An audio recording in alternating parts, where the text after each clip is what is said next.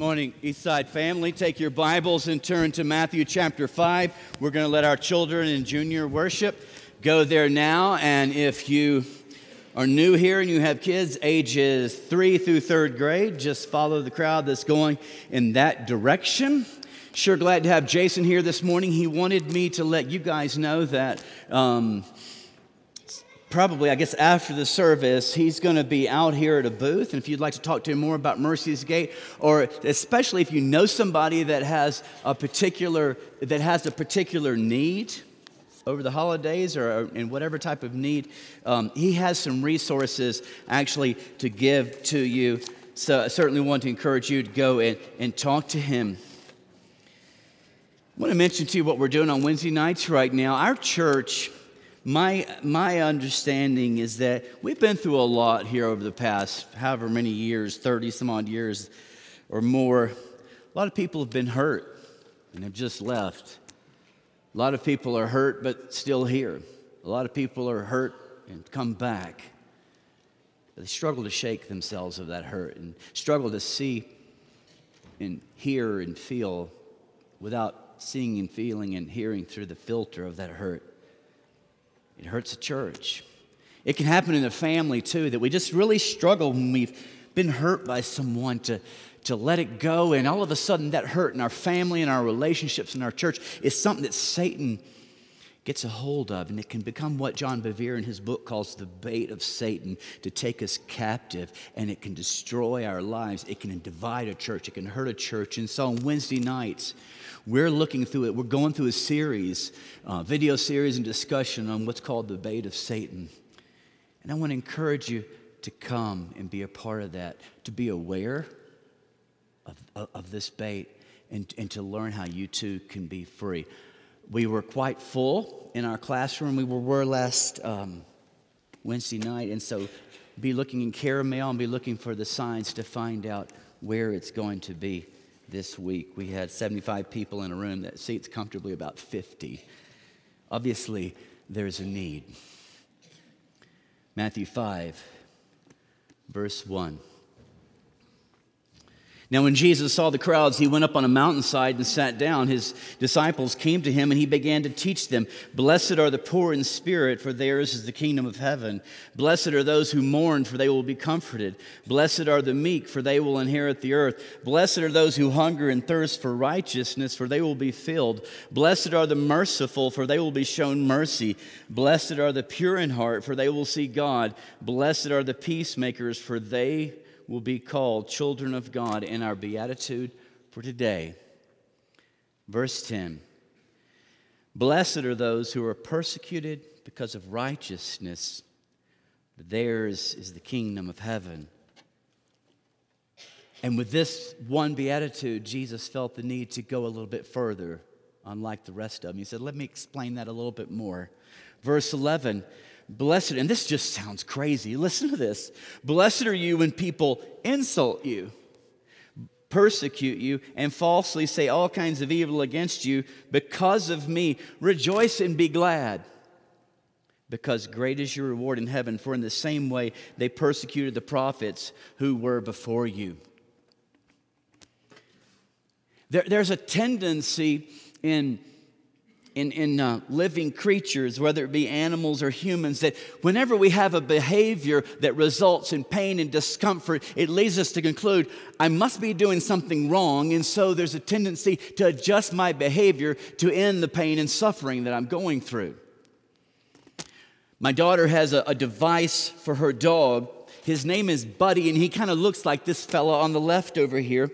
He doesn't bark, he yaps and incessantly, and it gets on your nerves. And so she bought this electric collar for him, and it has with it a remote control device. And so whenever Buddy is barking, she just pushes the button on the remote control device, and it shocks Buddy on the neck. And the whole idea is that you're kind of hoping that eventually, every time he barks and you push the button, he feels pain and discomfort, that he'll stop and he'll realize, maybe I should stop barking, because every time I bark, it hurts. And so you're working to influence his behavior, condition his behavior through pain and discomfort. If you have a dog that just keeps running out of the yard, and you want to keep him in the yard, well, what you do is you buy one of these invisible fences. Maybe you have one of these. And the dog's got a collar that accompanies the fence. And so this fence emits some type of electrical current or waves of some type. And when the dog starts working his way outside the fence, all of a sudden he gets this incredible shock and he realizes, oh, I better stay inside the yard, because if I go outside the yard, I'm going to experience pain and discomfort. And so you're working to influence his behavior, helping him realize you really ought to just stay in the yard, because if you don't, you're going to be sorry. I believe the same principle is at play in influencing human behavior as well. In our fall series in the Beatitudes, and this is our last one today, it's a step of faith we're taking here at Eastside, of stepping out in faith towards a vision and a dream of a ministry of recovery, of positioning ourselves to a larger degree to reach out to people in our community and people here in our church who are battling and struggling with not just addiction, but habits and hurts and hang-ups and just unhealthy behavior like I struggle with, and like you struggle with. And so as I was looking at this particular beatitude in the framework of recovery, I came to realize how much this gets to the root cause of some of the unhealthy behavior in our lives. And I came to realize, as I'm going to share with you, this was really what was at play years ago, which led to a lot of my junk. And to be honest with you, and I shouldn't I? It's still at play, working in my life. And I need this reminder to be careful not to allow myself to be influenced by the threat of persecution. And I say that word and we all disconnect because we're thinking, well, persecution, what are you talking about? There's no doubt in the world of the first century Christians, persecution was a real threat. Their secular and really sadly, their religious culture kind of had an established yard that you were supposed to stay in.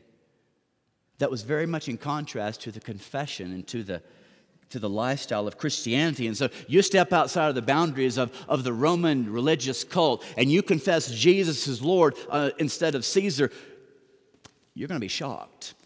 You're going to experience pain and discomfort, persecution. You step outside of the boundaries of the established Jewish established religion, which had wandered so far from God, and you be so bold as to confess Jesus Christ as the Messiah, you'll be sorry.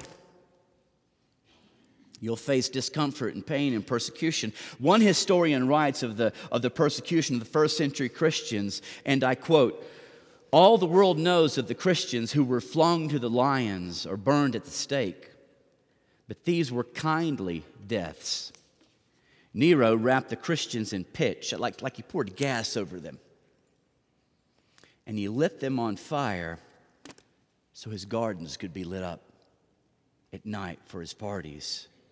He would sew the Christians in the skins of wild animals, and he set his hunting dogs upon them to tear them to death. They were tortured on the rack. They were scraped with pincers. Molten lead was poured hissing upon them. Red-hot brass plates were affixed to the tenderest parts of their bodies.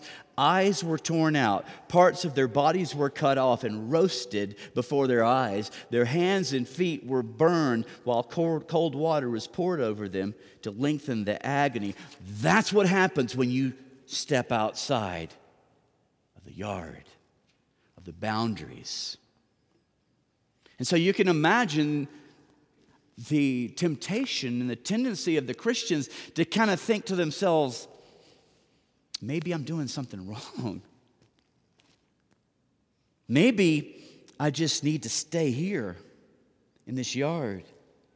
Maybe I need to adjust my behavior. Maybe I need to change the way I speak and the way I live so as to avert or alleviate this rejection, this pain, this discomfort, this form of persecution? Does it really matter that I confess Jesus as Lord? Why not just make it easy and confess Caesar as Lord? And all of a sudden, you have Christians compromising what they know is right, what they know is true,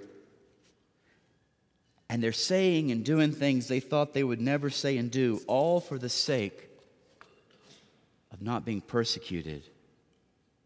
And so their behavior is influenced and conditioned by the threat of facing pain and discomfort. And I think while we don't have the exact parallel of physical persecution like they did in the first century, I think our behavior is still influenced in similar ways. I really believe as we're looking at this ministry of recovery and all of the junk that we have and people have and all of our negative, unhealthy, sinful behavior, it's not that we get up in the morning and we say, this is the horrible way I want to live and this is the way I want to destroy my life and my family. Most normal people aren't driven in those ways. But our behavior comes out of a choice of a fear of being rejected, fear of not being loved, a fear of not being accepted, a fear of wanting to be valued, a fear of what others will say and think and do. And so all of a sudden you find yourself saying and doing things you thought you'd never say and do, not because you wanted to say and do these things, all because of this threat of persecution, until all of a sudden you do that long enough and it becomes who you are. And it can even lead to a place of bondage. So if you're going, what's he talking about? Let me give you a very simple illustration from my childhood that I think will explain this. I was taught at a very young age, at home and at school, don't smoke cigarettes or you'll get cancer. And some of us remember, I don't know if they do this anymore, they show you the pictures of those lungs of people that smoke. And so I'm thinking, man, I don't want a charcoal looking like lung. I'm definitely not going to smoke. But the problem with that was among my peers, if you didn't smoke, you were uncool, as we would say. You didn't really fit in. You weren't really accepted. So I thought, okay, I'll smoke. And so I tried my first cigarette all by myself because I didn't want to do it in front of anybody else. I've never done it before. And man, did I cough. It was horrendous, and I was choking. So how do you do this? And so I figured out the way you do this is you just don't inhale. So I smoked, but I didn't inhale. Until one day, I was in the parking lot of my high school. And this is crazy. You could get a permission slip from your parents and you could smoke as a high school student in the parking lot. My parents didn't give me a permission slip, but you got to be cool. I hung out in the parking lot and we're all smoking and we're in a circle and I'm not inhaling. And Bobby was standing right there. I can see his face. I remember this. He looked at me and he said, "You're not inhaling. That's uncool, man." I'm serious. Everybody turned and looked at me like I was an alien, and I was so embarrassed. So I took that cigarette, took a drag on it, and I deeply inhaled. Oh no, man, I'm inhaling, I'm cool. And I continued to smoke and to inhale. Listen to this. Listen, my fear of persecution, and I mean like my fear of being looked at as weird, my fear of being rejected, my fear of being made fun of, my fear of not having their approval, that was stronger than my fear of getting lung cancer and dying. That's crazy. And all of a sudden, I found that I was doing what I swore I would never do, until all of a sudden, that which I had taken hold of had taken hold of me, and it led to a bondage that by the time I was 20, I was smoking 2 packs of cool menthols, I think it was, a day.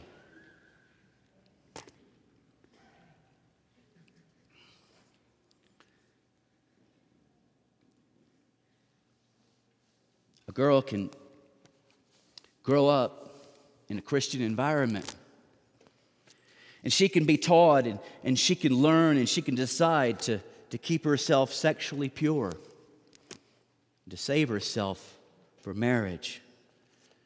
And though she may hold this as a conviction of what is right, as a conviction of this is what is God's will for my life, her world around her says, that is nonsense.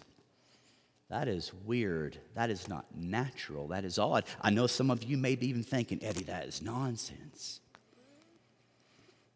And it's really hard to be odd. It's really hard to be different. It's really hard to be Miss Goody Two-Shoes.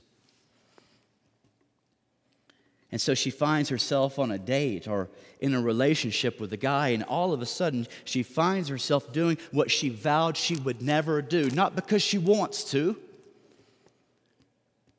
She can't manage or handle or cope with the fact of being rejected, not being loved, of being criticized, not being valued, being spoken of badly. And so she adjusts her behavior and her convictions so as to alleviate whatever pain and discomfort might come from that. And if she continues in that, it becomes her. And it can even lead to bondage. And I'm really not trying to hammer that or smoking. But it's an example of how, though these may not be your issues, so much of the stuff that we do, it's not stuff really even that we want to do. And we know that it's not God's will for our life. But there's something at play, this aspect of disapproval, wanting approval. There's something at play of not wanting to be criticized, not wanting to be rejected, wanting to be seen as someone of value and worth. And so we stay within the boundaries of what others in our culture has defined of this is the way it should be. Adjusting our behavior in whatever way is necessary so as to not avoid pain and discomfort and rejection, or as this beatitude calls it, persecution. And so, in contrast to this fear of ours and this aversion to persecution, Jesus says, blessed are you. Blessed are you who are persecuted because of righteousness. That pain and discomfort may not necessarily be a bad thing. It doesn't necessarily mean that something is wrong and you need to change. If it's for righteousness. That's really huge. Where Jesus says, blessed are those who are persecuted. I think the King James says for righteousness' sake. The NIV says for righteousness. It's important to understand that because there are some people who are going through pain and persecution and discomfort, but it's not for righteousness. It's just because their character invites it. I know a guy who would come up to me, and he was in Christian ministry, and he would talk to me about how he suffered pain and the persecution in ministry. But he was just mean. And he was condescending and arrogant towards those who disagreed with him. And so people didn't respond positively to him. His persecution was not for righteousness. It was for self-righteousness. So it's important that we be aware of that. But Jesus says, listen, if you're taking a stand for what is of God, and if you're living out the character of Jesus' light in this world, and that's resulting in insult, and pain and discomfort, don't you dare change for a moment. Just because you're experiencing pain and discomfort, it doesn't mean something is wrong. It's very likely a sign that something in your life is right. And it's rubbing against the world that you live in. And though it just sounds absolutely absurd, Jesus says, in your persecution, you're blessed. How is that? He says in 3 ways. In your persecution, he says you're blessed, number 1, because you're in good company. You're in good company. As you ask yourself in the midst of it, you think, man, am I doing something wrong? Is there anybody else but me going through this? Jesus says, you need to know they persecuted the prophets who were before you. You're not the only one. Biblical and extra-biblical history tells us of thousands and thousands of people, including the prophets, who suffered because of the stand they took for their faith. You're not alone. 2 Timothy 3:12. Listen to this. All, huge word, all who desire to live a godly life. Let me ask you, are you living a godly life? If you are, you understand this. All who desire to live a godly life in Christ Jesus will be persecuted. He's not saying if you stand up and speak out. No, it's just about the way you live. It gets on people's nerves. Proverbs chapter 29 says, bloodthirsty men hate one who is godly, who is blameless, and the wicked seek his life. The life of a Christ follower, it irritates, it annoys, it brings anger. So if it says all who desire to live a godly life in Jesus Christ will be persecuted, then is it fair for me to ask, if you're not being persecuted, is it because you're not living a godly life? It's hard. And though it's hard and though it hurts, these words tell us you stand firm as a follower of Jesus. Don't you adjust your behavior. You are in good company. You stand among great heroes. And a hero, by definition, is one who stands with courage for God and God's will in their lives in the midst of that which is very painful and uncomfortable. Jesus says in persecution, you're blessed for you're in good company. Secondly, you're blessed because you identify with me, meaning you identify with Jesus. He says here, he's speaking of persecution, he says, because of me. John chapter 15, Jesus says these words, if the world hates you, don't stop and go, what's wrong with me then? I need to change. People hate me. Jesus says, no. If the world hates you, keep in mind, let me ask you, does the world hate you? Keep in mind, it hated me first. If you belong to the world, it would love you as its own. I've chosen you out of the world. That's why the world hates you. I continue to quote, remember the words I spoke to you, no servant is greater than his master. If they persecuted me, and they did, they will persecute you. In whatever pain and discomfort you're facing as a result of your life and your stand for God, you need to know you're in good company and you identify with Jesus. It's a sign. It's a painful sign that you're on the right path.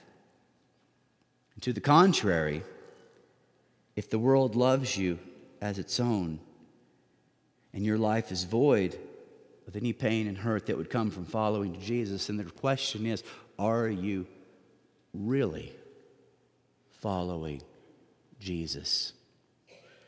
Or has Jesus in your life become redefined? Light repels, irritates, and annoys darkness.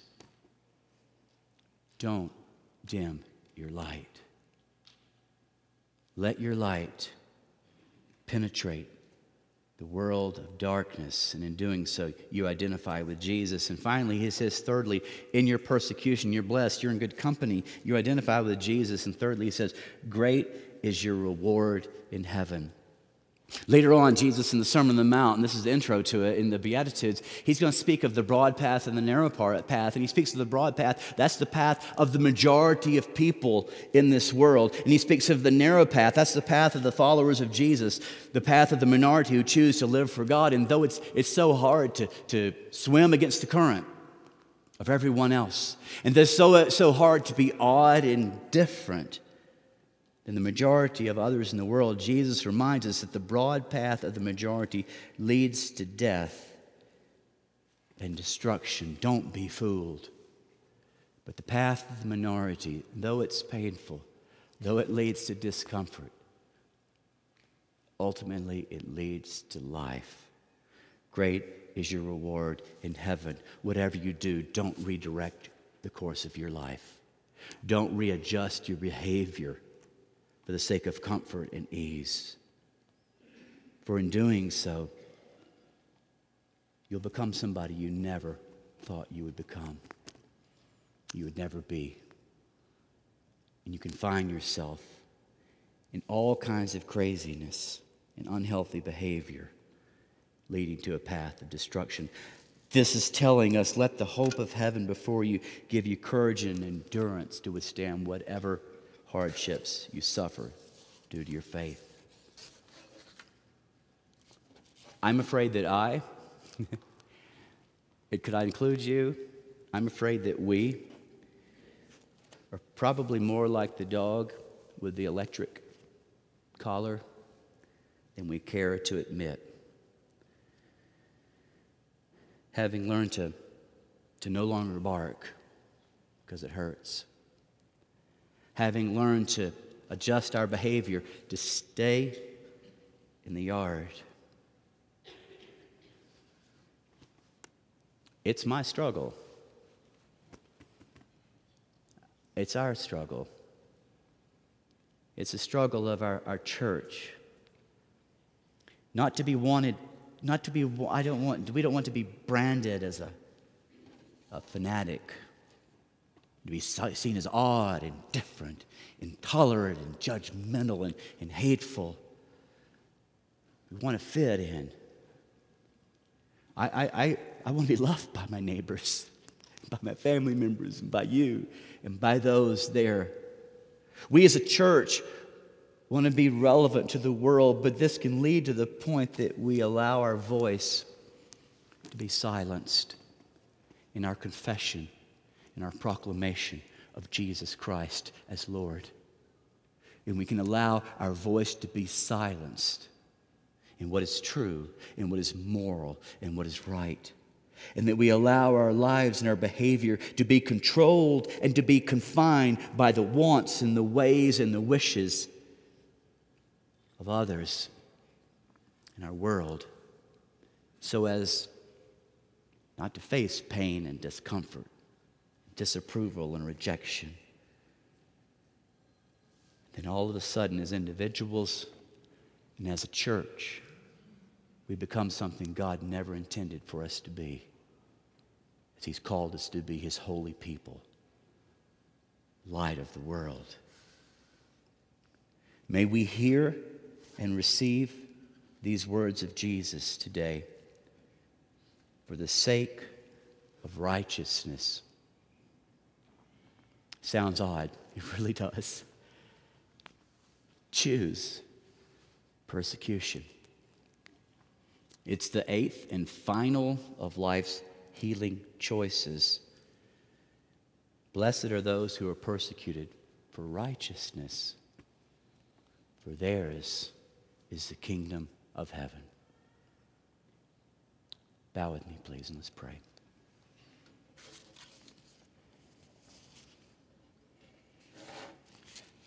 Oh, Holy Spirit, I ask that you would do what I cannot do and take these words that I've spoken of in general and individualize them and personalize them and help each one of us to understand how this speaks to each one of us. Oh, Father, thank you for these beautiful words of wisdom in the Beatitudes. Thank you for the power and the difficulty and the beauty of this final Beatitude. Instill in us hearts of courage to stand for you and to allow you and your will be that which guides our life, that we may shine brightly into this world of darkness with the light of Jesus. Amen. Hey, I'm Eddie White, the senior minister for the Eastside Church of Christ. Sure want to thank you for joining us today on our podcast. I hope today's message was indeed a blessing to you. like to invite you to browse our website at eastsidesprings.com to get more information or to contact us. And as always, we indeed welcome you to join us for our worship service in Colorado Springs every Sunday at 10:40 a.m. as we seek to live out Jesus' mission of making disciples of all nations.